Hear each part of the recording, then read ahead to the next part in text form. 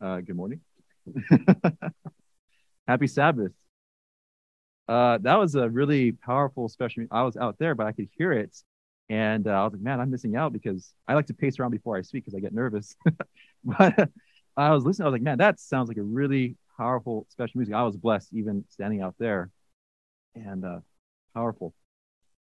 It is a privilege to be here today and to share the Word of God. I love sharing the Bible and giving Bible studies. And today, I want to share a message about prayer, perseverance, and overcoming negative thoughts. I've shared this message before at other churches. I don't think I've ever shared it here at Advent Hope. But with some recent events, I decided to put some edits into it and share it this morning. I'm excited. I have my notes and my slides, but I might add some more stuff. I tend to go into tangents if I get too excited, so I'll try. I see the countdown. I have 2 hours. So, so I usually I cut the sermon short, but I don't know. I might maximize my time. We'll see. But let's go ahead and pray and we'll get into it. Loving Father, we thank you so much for this privilege to study your word together and to worship you. I pray that Christ would be glorified and lifted up as we study what it means to commune with God and to pray and persevere. In Jesus' name, amen. You're going to be seeing some familiar texts and passages, but these are some texts and passages that are really important to me. And so I want to talk about communion with God, talking to God, which is also known as prayer. And this is a quote that is very popular from Steps of Christ. You might have read it before. And it says that prayer is what? Opening of the heart to God as to who? Like to a friend, right? Not that it's necessary in order to make known to God what we are, but in order to enable us to do what? Receive him. Prayer does not bring God down to us, but it does what? It brings us up to him. Notice the first part. It says prayer is the opening of the heart to God like a friend. We're going to get more into that, but we'll get more into that. Let's look at the next slide here. And that says that Enoch walked with God. Who was Enoch? I'm going to ask you guys a question that you guys probably have heard 1,000 times, so you probably already know the answer. But whenever I go to like a new church, it's like a fun trivia question. Everybody gets it wrong, and it's kind of fun, but you probably get it all right. Who was the oldest man to live?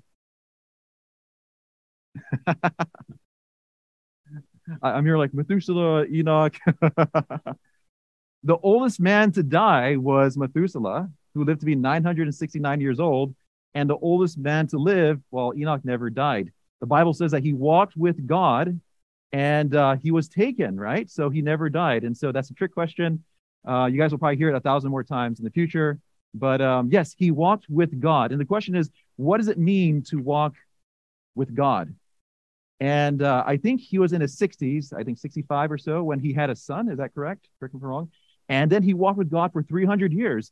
Something happened to Enoch when he had a child that caused them or led him to walk with God. You might have heard that verse that says, pray without ceasing. One time I posted this on my Facebook somewhere, and I type it out as seizing, like seizure. And yes, you want to pray without seizures too, amen? But you pray without stopping, always praying. Anyway, we'll come back to this. We're laying a foundation. But if you have your Bibles, we're going to look at some passages here in the book of Daniel. And we are told in these last days that we should be studying 2 particular books. What are those books? Daniel and Revelation. In order to understand Revelation, you have to have an understanding of the book of Daniel because there's so much symbolism in the book of Daniel that you could find also in the book of Revelation. But just, I like teaching Sabbath school because I like the interaction and it takes the pressure off. But what is Daniel known for? What do we know Daniel? What do we know about Daniel? Man of faith. What else? Prophecy, purity, lion's den, prophecy, prayer. And, we hear all these things. He purposed in his heart that he will not defile himself with the king's meat. 10 times wiser than all the wise men. He ate vegetables and all those things. And but also we know that Daniel, thank you, was also a man of prayer. Now, some of these pictures might be pixelated, but he was a man of prayer. And how do we know that he was a man of prayer? Yeah, he got in trouble for it, right? So we all know the story. We're just going to go through it real quick. Daniel was 10 times wiser than all the other wise men.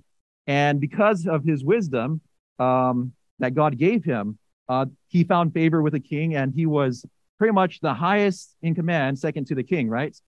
And what happens when you get promoted is not everybody will celebrate you, right? Not everybody will celebrate. I heard it put this way: the best way to overcome jealousy and being envious of others is to celebrate them. Be happy for other people's success. Well, not everybody was happy with Daniel's success. Some people were very jealous. And so they try to trick the king and say, hey, king, do you like power? Oh, yeah, I like power. What if for the next, 30 days or so, we made a law that says you can't pray to no other person or God except to you. And if they do, they get thrown into a lion's den. And the king thought that was a good idea, and they put it into law, but they're really trying to trap Daniel because Daniel had no fault, the Bible says. He was a good guy. The Bible says, as much as possible, live at peace with God and with man. In other words, be not only good Christians, but also good citizens. Daniel was a good citizen. He kept all the laws, and they couldn't find any fault except had it to do with his God. And so they try to trick the king, and we know the story. There was a law that you cannot pray, but Daniel still prayed. And he didn't pray in secret. He wasn't afraid or ashamed that people knew that he prayed. Working at Loma Linda University Medical Center, a lot of us probably work here or go to school here. It is our privilege actually to pray. It is our privilege, and we are encouraged to pray with our patients. And if you don't want to pray with the patient, you just ask the chaplain to pray with your patient. But even as nurses, we have to do our rounds, and we have to do our huddle. And oftentimes I'm the designated prayer person because they see me as the pastor of the unit, and they're always asking me to pray. And so it's nice that we're encouraged to pray here at Loma Linda. You may not always have the privilege at other hospitals. I don't know. But what if your job was threatened if they caught you praying? What would you do? Daniel was a praying man, and he didn't care if it meant that it would cost his life. He prayed in the open. Now, Jesus says that when you pray, how should you pray? Pray in secret, and your Father, when he sees it in secret, will reward you. But the context of that is not to be a show-off, right? So I don't know about you guys, but one of my struggles when you go to Bible study or prayer meeting is when they do popcorn prayer, or when you have to go in a circle and they're like, okay, we're gonna read this passage, and I'm just counting like, okay, we're going in order, and I'm just nervous the whole time because I'm like, well, my passage is coming up, I gotta read it. I'm not even focused because I'm thinking about my passage. And finally, when it's your turn to read, you just try to read as eloquent as you can, and you try to sound nice. Or when you pray, sometimes the temptation when you pray is when it's your turn to pray, you're like, oh, I'm so nervous, it's my turn to pray, and you want to pray very nice prayer, right? Very, very poetic. Well, Jesus says that when you pray, you don't have to be like the Pharisees in public, what their intention is to show off, but to pray in secret. Daniel was not praying to show off, though. He was taking a stand by getting on his knees to show that he is not ashamed of his God. Amen? He's not ashamed. And he's not ashamed even if it meant that he might lose his life. But there's another time that Daniel did pray, and I want to focus on this. It's not on my PowerPoint, so you have to go with me in your Bibles. Go with me to the book of Daniel. Daniel chapter 10. Daniel chapter 10. And we're going to learn something about Daniel. Daniel was not just a praying man. Daniel was also a fasting man. Don't raise your hands, but how many of you have ever fasted before? And how long did you go? And were you able, how did it feel? If you haven't fasted before, or if it's been a while, let me just say, it's not always the easiest thing to do. Food that you don't find appealing normally becomes appealing. Now, Daniel fasted for how long? Well, let's find out. Daniel chapter 10, let's start in verse 2. In those days, I, Daniel, was mourning for how long? 3 full weeks or 21 days. Jesus fasted for 40 days. Even 3 weeks sounds a lot, but this was just a little more than half what Jesus did, just 21 days. 21 days he was mourning Verse 3, I ate no pleasant food, no meat or wine came to my mouth, nor did I anoint myself at all, till 3 whole weeks were fulfilled. So Daniel fasted and prayed for 3 full weeks. The question is, what do we pray and fast for? Sometimes we pray and fast for material things. Sometimes we pray and fast for things that we actually need. Pray and fast for people's health. Pray and fast for a job position. Praying and fasting because you're in the border of passing a class or failing. Like, Lord, have mercy, right? And you're just praying and fasting. But Daniel was praying and fasting so that he could understand prophecy better. When's the last time that we prayed and fasted so that we could understand the book of Daniel better? But Daniel was praying and fasting for 3 weeks. And the question is, what was going through Daniel's mind when he was praying and fasting for 3 weeks? What goes through your mind when you're praying and fasting for an extended period of time and there seems to be no answer? Do you get discouraged? And do you question if God even cares about you? You know, in the Bible, we have seen several examples where people felt as if God did not care because their prayers were not answered the way they wanted it or the time that they wanted it. An example that comes to mind, I think, is in Mark, and I forget which chapter, maybe 4, the story of the disciples and Jesus crossing the river in a boat, and Jesus had a pillow. Jesus brought a pillow. And they're crossing this boat, and there's a storm, and these experienced fishermen are getting nervous, and they're scared, and they cry out to Jesus, and Jesus is God, and you're talking to God. It's kind of like you're praying to Jesus. Jesus, Lord, do you not care, what? That we'll perish. And they found Jesus asleep. And how many times when you and I pray for an extended period of time, praying and fasting, we think that God is sleeping. And we think that God doesn't care. And so we question God's character and say, God, because you're not answering my prayer the way I want it and the time that we want it, Master, do you not care for us? They questioned if Jesus cared about their safety and their well-being. I think it is natural for us. Human nature tends to doubt and question God sometimes when things don't even happen our way. I think it was John the Baptist himself also got discouraged when he was in prison because he called out Herod and Herodias. He was in prison, and Jesus referred to John the Baptist as the greatest prophet that ever lived. And even John the Baptist, you know, he was wondering, like, is this really the one? And Jesus sent the disciples and said, go tell John all the miracles that are happening, not to be discouraged. It's within our human nature that when things don't happen the way that we want it, at the time that we want it, we get discouraged. And we probably question the character of God. Does God care about me? Why is God taking so long to perform a miracle? Why is God taking so long to pull through in my life? Why is it taking God a while? Maybe God doesn't care. Maybe God doesn't hear my prayers. Well, Daniel was fasting and praying for 3 whole weeks. And you can imagine it's hard enough to just pray for something. But if you're going, not just praying, but you're not eating for 3 weeks, imagine what the toll on your emotions. Now, I don't know what was going through Daniel's mind, but God eventually did answer Daniel's prayer. He sent an angel, and I want us to take it to notice. I don't know if it's on my PowerPoint here. Okay, yeah, it is in my PowerPoint. Verse 10, notice this. God does eventually answer his prayer, and notice what it says in verse 10. What's that word? Suddenly. What does it suddenly mean? Like quickly, right?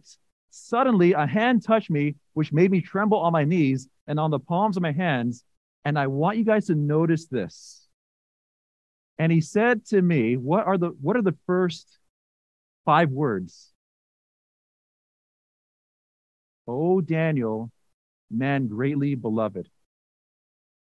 Could it be that the angel, the very first thing, before he answers the prayer or before he gives Daniel what he's looking for, he has to give Daniel some reassurance?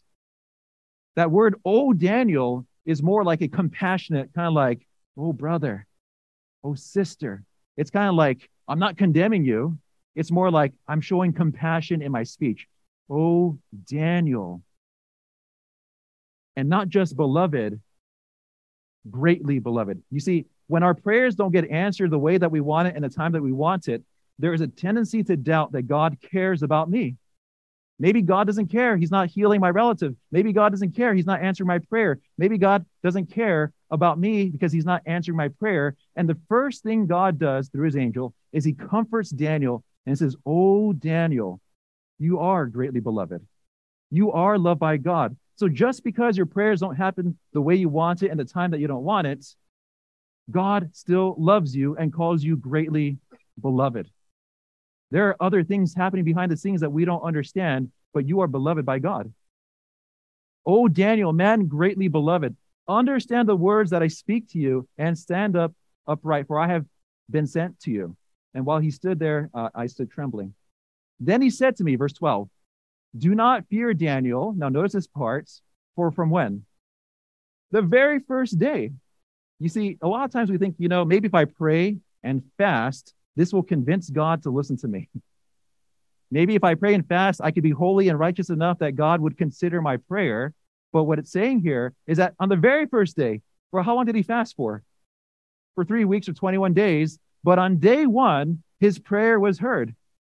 It says, "Do not fear, Daniel, for from the first day that you set your heart to understand and to humble yourself before your God, your words were heard, and I have come because of your words." The very first day that you start praying for your loved ones, the very first day you pray for someone's salvation, the very first day that you pray for something that's bothering you, God hears it that very first day.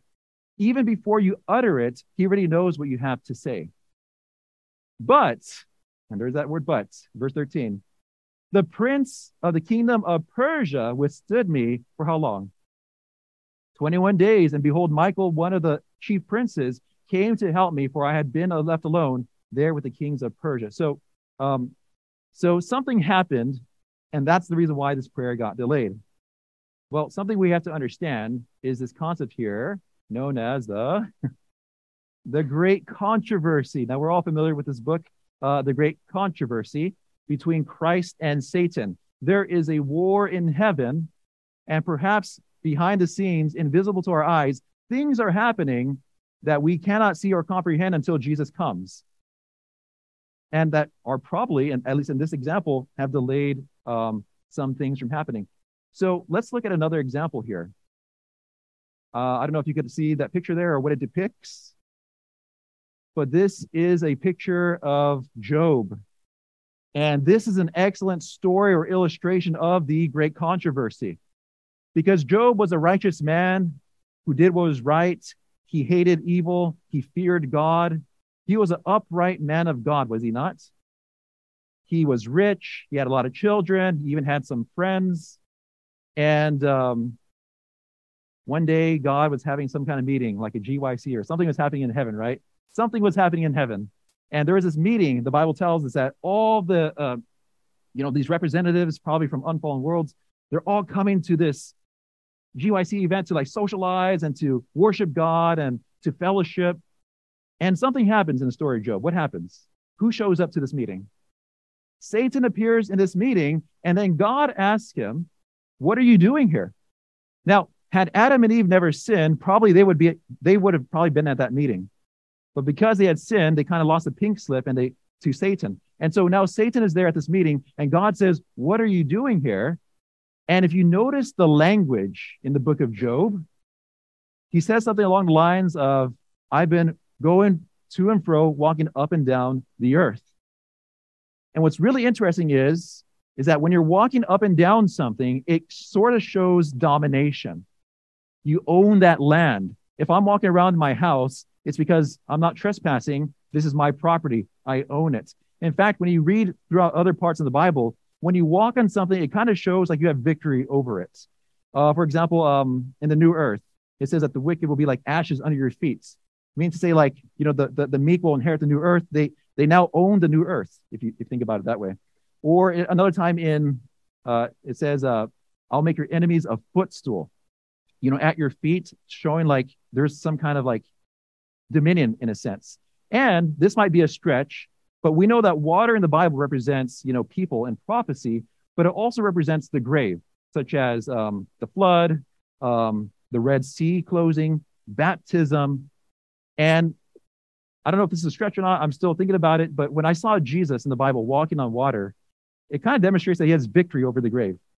There's nothing to fear because Christ is victorious. He's walking on it. He has dominion over it. And so when Satan says, I've been walking up and down the earth, what he's really saying to God is, look, I'm winning the great controversy. Nobody on earth fears you. Like I said, nobody respects you. And what's interesting is that it wasn't Satan. It was God who says, well, wait a minute. Have you considered my servant Job? And you might think to yourself, like, why did God do that? Why did he do that? But it's a privilege and an honor if you think about it, that God had so much confidence and faith in his servant Job. The Bible says in 1 Corinthians 13, well, Bible says in 1 John that God is love. And it says in 1 Corinthians 13 that love, what does love do? Love believes all things, hopes all things, and endures all things. But the first one, love believes all things. God had faith in his servant Job to go through that trial. And so, in other words, it was an honor that he was representing God. And could it be that sometimes maybe like Job, God says, I trust my sons and my daughters here at Advent Hope, or those in Audioverse, that they can represent me. They can handle, in the nursing field, sometimes we wonder, like, if we have a hard list, like, does the charge nurse hate me or do they trust me that they gave me these difficult patients? But a lot of times because they trust you, right? They trust you because you're a more seasoned nurse. And so God trusted him. And so perhaps when we go through trials, God trusts us. And it's ironic because Job is thinking, if only there's a book written about me. Job did not have the book of Job to refer to. When we have troubles in life, we often go to the book of Job. Like, okay, if Job went through it, I can go through it too by God's grace. He didn't have this book. He simply had to trust God even without the book of Job. He was the book of Job. And so there is a great controversy, and sometimes things are happening behind the scenes, like in Job's story and in Daniel's story. Moving on. These are some familiar texts, but I love them. I love them so much. The Bible says, or the disciples asked Jesus, Lord, teach us how to pray. And so Jesus says, okay, I will teach you how to pray. And the very first things he tells them is, when you pray, say, our Father in heaven. What's really powerful about this idea of a father is that Jesus is depicting to us that God is not this distant, righteous being that's so far away and who cannot relate to us, but God is a loving father who is close to us and has compassion on us. He says, when you refer to God, don't pray to him like the pagans do, who repeat themselves, thinking that by repeating themselves, this will somehow get God's attention. Jesus says, the Father already knows what you need even before you ask.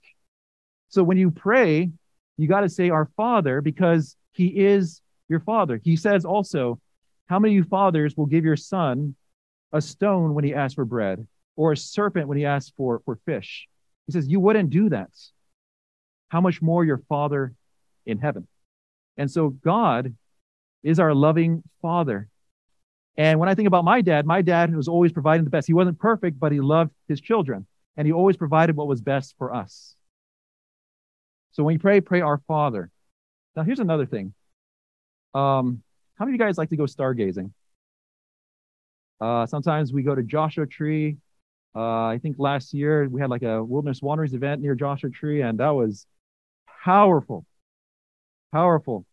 And I was given the part to recite the voice in the wilderness. I was literally the voice in the wilderness because I was reciting. I was getting nervous because, like, oh man, tomorrow I have to recite the whole book or chapter. And so I was like at 1 a.m, just the voice in the wilderness at 1 a.m, trying to memorize these verses. But we were there in Joshua Tree, and you could see the stars. And I watched a science video on YouTube, and I forgot the figure. But how many of us like going to the beach? Yes? Well, we know the beaches in California are very cold, but nevertheless, we have some nice beaches, or Big Sur, or some beaches in San Diego or Florida.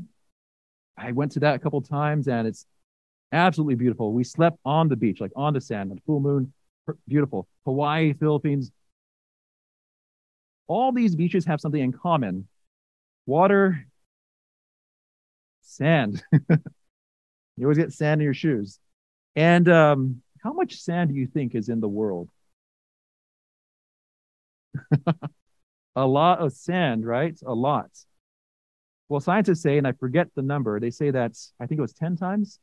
For all the grains of sand on this earth, there's 10 times as many stars. Or it might be more than that, but there's at least 10 times more. And you think about how huge the universe is. And you're just looking at that, and if you're in Loma Linda, you think you see a star, but it's just a helicopter or it's a satellite. No, you got to go somewhere else. But you see these stars, and it's just so amazing. With the naked eye, you only see the Milky Way galaxy, but there are billions of galaxies. And you think, wow, if you're an atheist and you don't believe in God, you're like, if I die, then who cares, right? But there is a God. And not only is there a God with all those billions of stars and billions of people, but you matter to God. And notice this here. Psalm 147, verse 4. He counts the number of the stars and he calls them all by name. And you might think, well, that's cute. That's very poetic. Put that on my refrigerator. He counts the stars. That's nice. But no. I think God literally did count the stars and name them, because when you think about it, names in the Bible are very intimate. Your name was Abram, you shall be Abraham. You were Sarai, you now shall be Sarah. You were Jacob, now you are Israel. These names they're personal. And so if it's personal, that means that it's not insignificant. If God takes the time to number the stars, but not just number them, he gives them all a name, all those trillions of stars, each one is significant to God. Meaning to say that God is very detailed. Nothing slips by God. Things that you think are not that important are important to God. Jesus said a good shepherd will lay down his life for his sheep.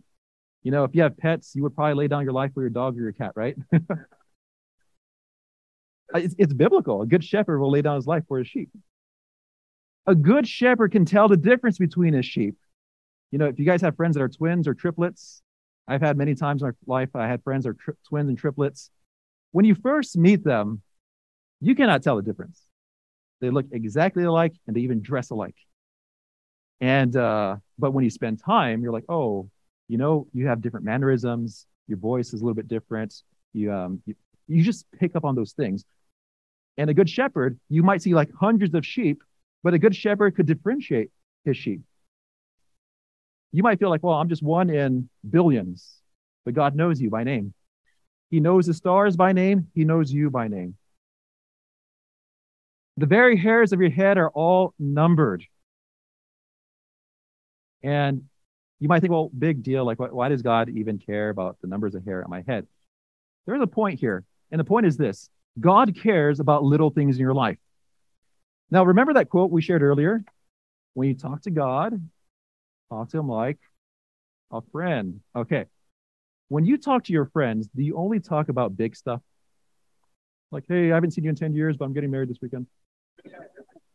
Yeah, right? No, like you don't, when you have friends and you have like group chats of your friends, you guys talk about everything, the dumbest things, everything. Things that don't even matter, like what are you eating today?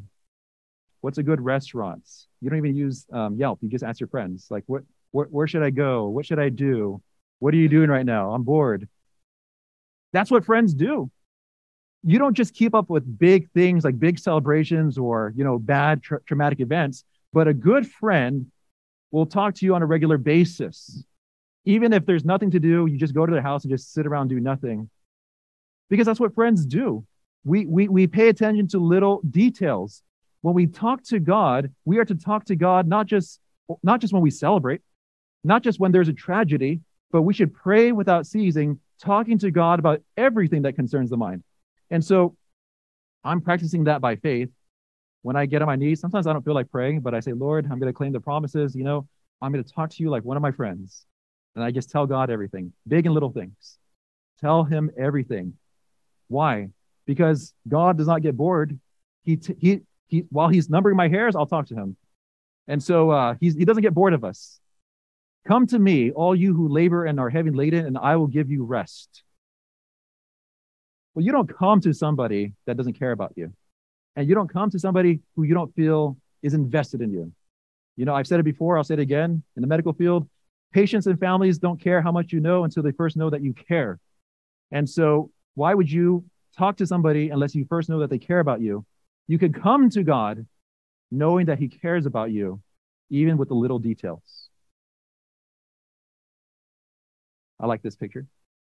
And I love this quote. And we're going to go through it because I love it.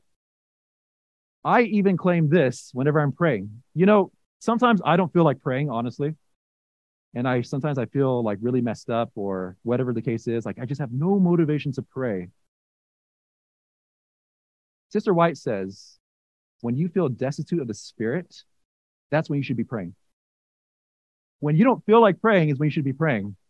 And so sometimes I'm like, man, like I really don't feel like praying, Lord. Like, honestly, we're talking like friends. I don't feel like praying. But I'm going to pray anyway. Because why? Keep your wants, your joys, your sorrows, your cares, your fears before God. You cannot do what? He's counting your hairs, right? You cannot burden him. You cannot weary him. He who does what?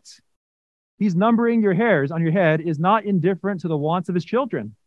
The Lord is very pitiful and of tender mercy. His heart of love is touched by our sorrows, even by what? Just by uttering them. You may not even be eloquent in prayer. Sometimes we want to pray like in the King James, very poetic, like our Father in heaven. Like we want to sound impressive. You don't have to impress God.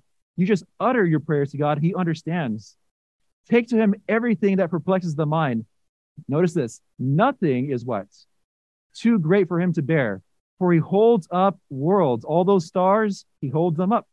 He rules over all the affairs of the universe, and there's nothing in any way that concerns our peace that is too small for him to notice. But it gets better. I like the next part. There is no what? Chapter in our experience too dark for him to read. Did you know that the Bible says that God is the author and finisher of your faith? It's kind of like God's like writing a book of your life, in a sense, kind of like Job. Job had dark chapters, did he not? But it wasn't always dark chapters. Eventually, there were some good chapters. You might be going through a phase in your life and your Christian experience where you are in a dark chapter and you feel tempted to give up. But you got to remember that there's no chapter that's too dark for God to read. He is the author and the finisher of your faith. God did not bring you so far out just for you to fail and to quit. He who began a good work is faithful to complete it. Amen. And so whatever your dark chapter is, maybe it's divorce, maybe it's bankruptcy, maybe it's bad relationships, maybe it's failing a class or failing a program. Whatever your dark chapter is, there's nothing too dark for God.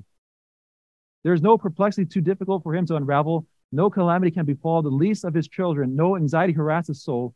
No joy cheer, no sincere prayer escape the lips of which our Heavenly Father is unobservant or in which he makes no immediate interest. He heals the broken heart and binds up their wounds. The relations between God and each soul are as distinct. Now, you heard this many times, but it's right here. The relations between God and each soul are as distinct and full as though there were not another soul upon the earth to share his watch care, not another soul for whom he gave his beloved Son. In other words, if you were the only sinner, he would have died for you.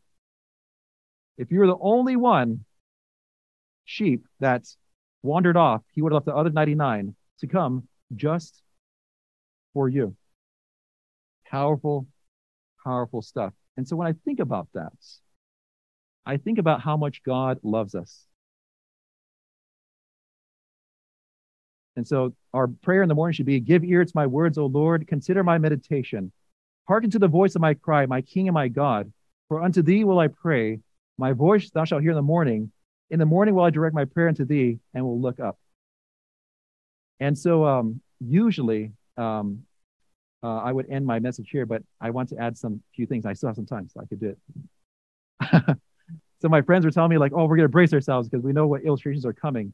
A few weeks ago, I had the privilege of participating in this event called an Ironman in Chattanooga, Tennessee. It was supposed to be like a reunion because I went to Southern Adventist University for my nursing program. And even at Southern, for the longest time, my friends are like, we got to do an Ironman here in Tennessee because every time we go to Chattanooga, there's something happening. And so we prepped ourselves, and it took us this long, but we did it. Some of us did it at least. And I can tell you this, friends, that there are many object lessons that you'll learn when you participate in a race like this. It's in total, it's 144.6 miles. You have to swim about 2.5 miles, bike 116 miles, and run a full marathon. And let me tell you this, that you're not allowed to have music. And so you have a lot of time to think and a lot of time to pray. And if I could just give you a quick summary, I was the last one out of the water, and that was my biggest obstacle. And when I made it through that, I was like, praise the Lord. And all the lifeguards and their kayaks were following me, and they're all like, yeah, he got out of the water. and on the land, they had like music playing and a PA. They're like, yeah, come out of the water.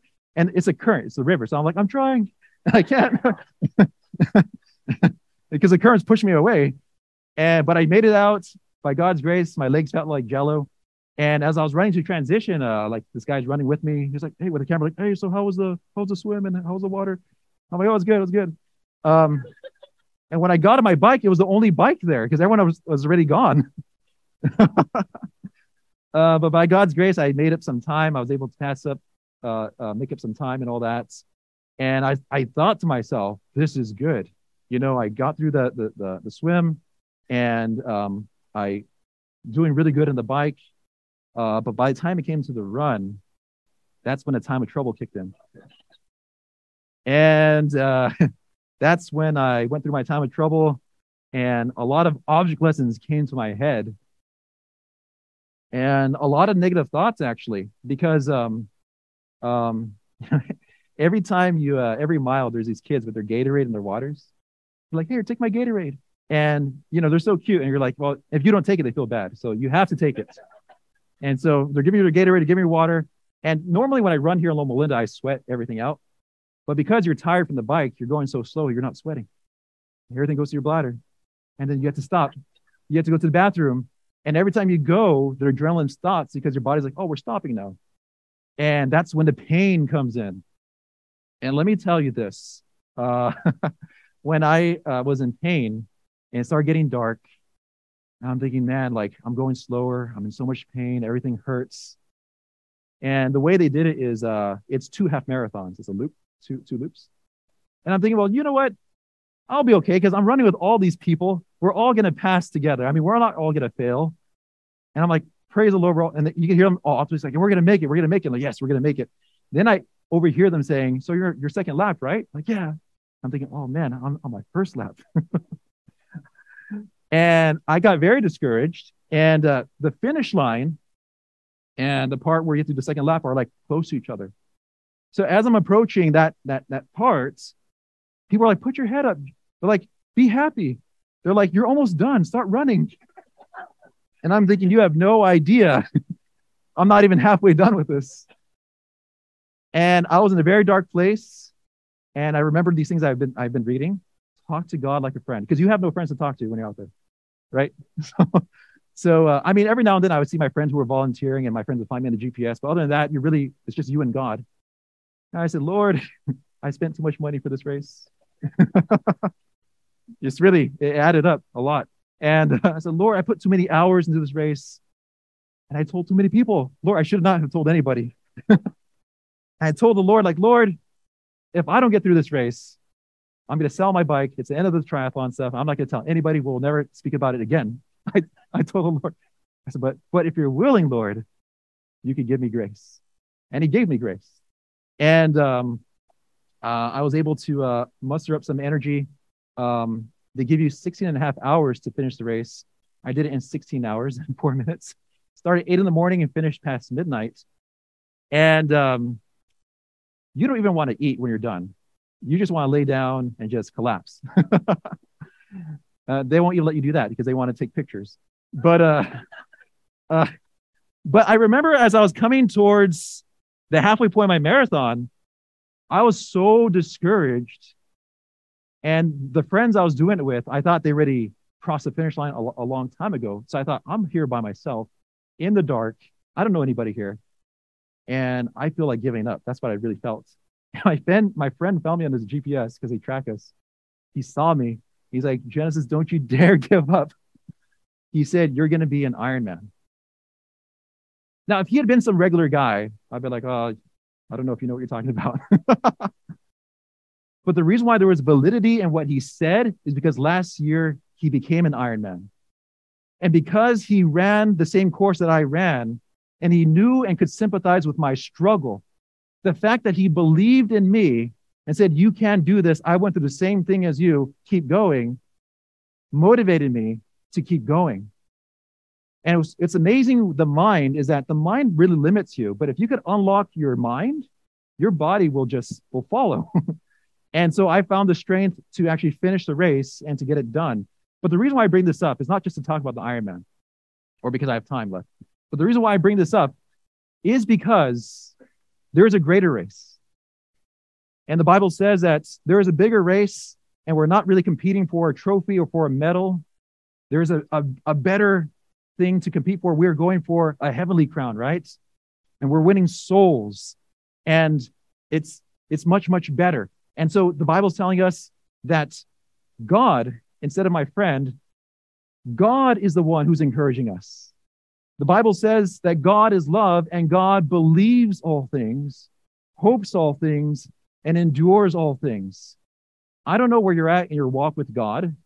Maybe some of you felt like me. You're in so much pain, and you're thinking to yourself, what is this whole Christian experience? I spent so much time and effort giving Bible studies, praying, fasting all these years, and now I feel like I'm in a dark place all by myself. There might be some of you here today, or those listening on Audioverse, who are on the verge of quitting on your faith, even though you come so far in your faith. And you're thinking to yourself, what is the point of going on? But Jesus comes and says, don't you dare quit. You're going to finish this race. And and you know what's really cool about the Ironman is that, when the whole time you're in pain, like you're limping, like, oh man, this is like, why did I pay all this money to suffer? But when you finally get to the finish line, you hear music, celebration, everybody's clapping, and you hear the words, you're an Ironman. That's great. But you know what's even greater? You get to heaven, there's music, there's angels, and there's a celebration, and there's not a man saying you're an Ironman, but you have Jesus who says, well done, good and faithful servant. What's amazing is that it doesn't matter how much you struggle in the race or in the preparation of the race. What matters is that you finish. It doesn't matter that you're struggling as a Christian and you made a lot of mistakes. What matters is that you finish. And if you finish, it doesn't matter. He's going to say, well done, my good and faithful servant. My encouragement to each and every one of us here today is not to give up. Don't give up.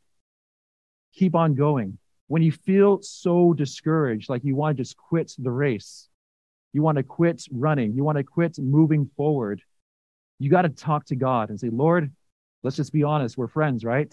This is what I'm going through. This is what I'm struggling with. And God will be with you. The Bible says that he is with you. He believes in you. He hopes in you, and he will endure with you. He never fails. And so I want to encourage us, brothers and sisters, that from this day forward, wherever you are at spiritually, don't give up, get up, talk to God, and he'll get you through. Amen. Let's pray. Loving Father in heaven, we thank you so much for this message of prayer and talking to you. We can come to you, Father, knowing that you have pity on us and compassion on us. We can come to you in good times and bad times and everything in between. We could talk to you like a friend. Father, there might be some of us here today or those listening who are very discouraged. We're in a dark place. We feel like we're not making any progress. We feel like we've just wasted it. But Father, Jesus has gone before us. He's run this race ahead of us. And he knows what we're going through. And you remind us, Lord, that you are with us and you believe in us and you will endure with us. Go with us, Father, from this day forward, every step. Help us not to quit. but to look to the prize, to look to Christ. In Jesus' name, amen. This media was brought to you by Audioverse, a website dedicated to spreading God's Word through free sermon audio and much more. If you would like to know more about Audioverse, or if you would like to listen to more sermons, please visit www.audioverse.org.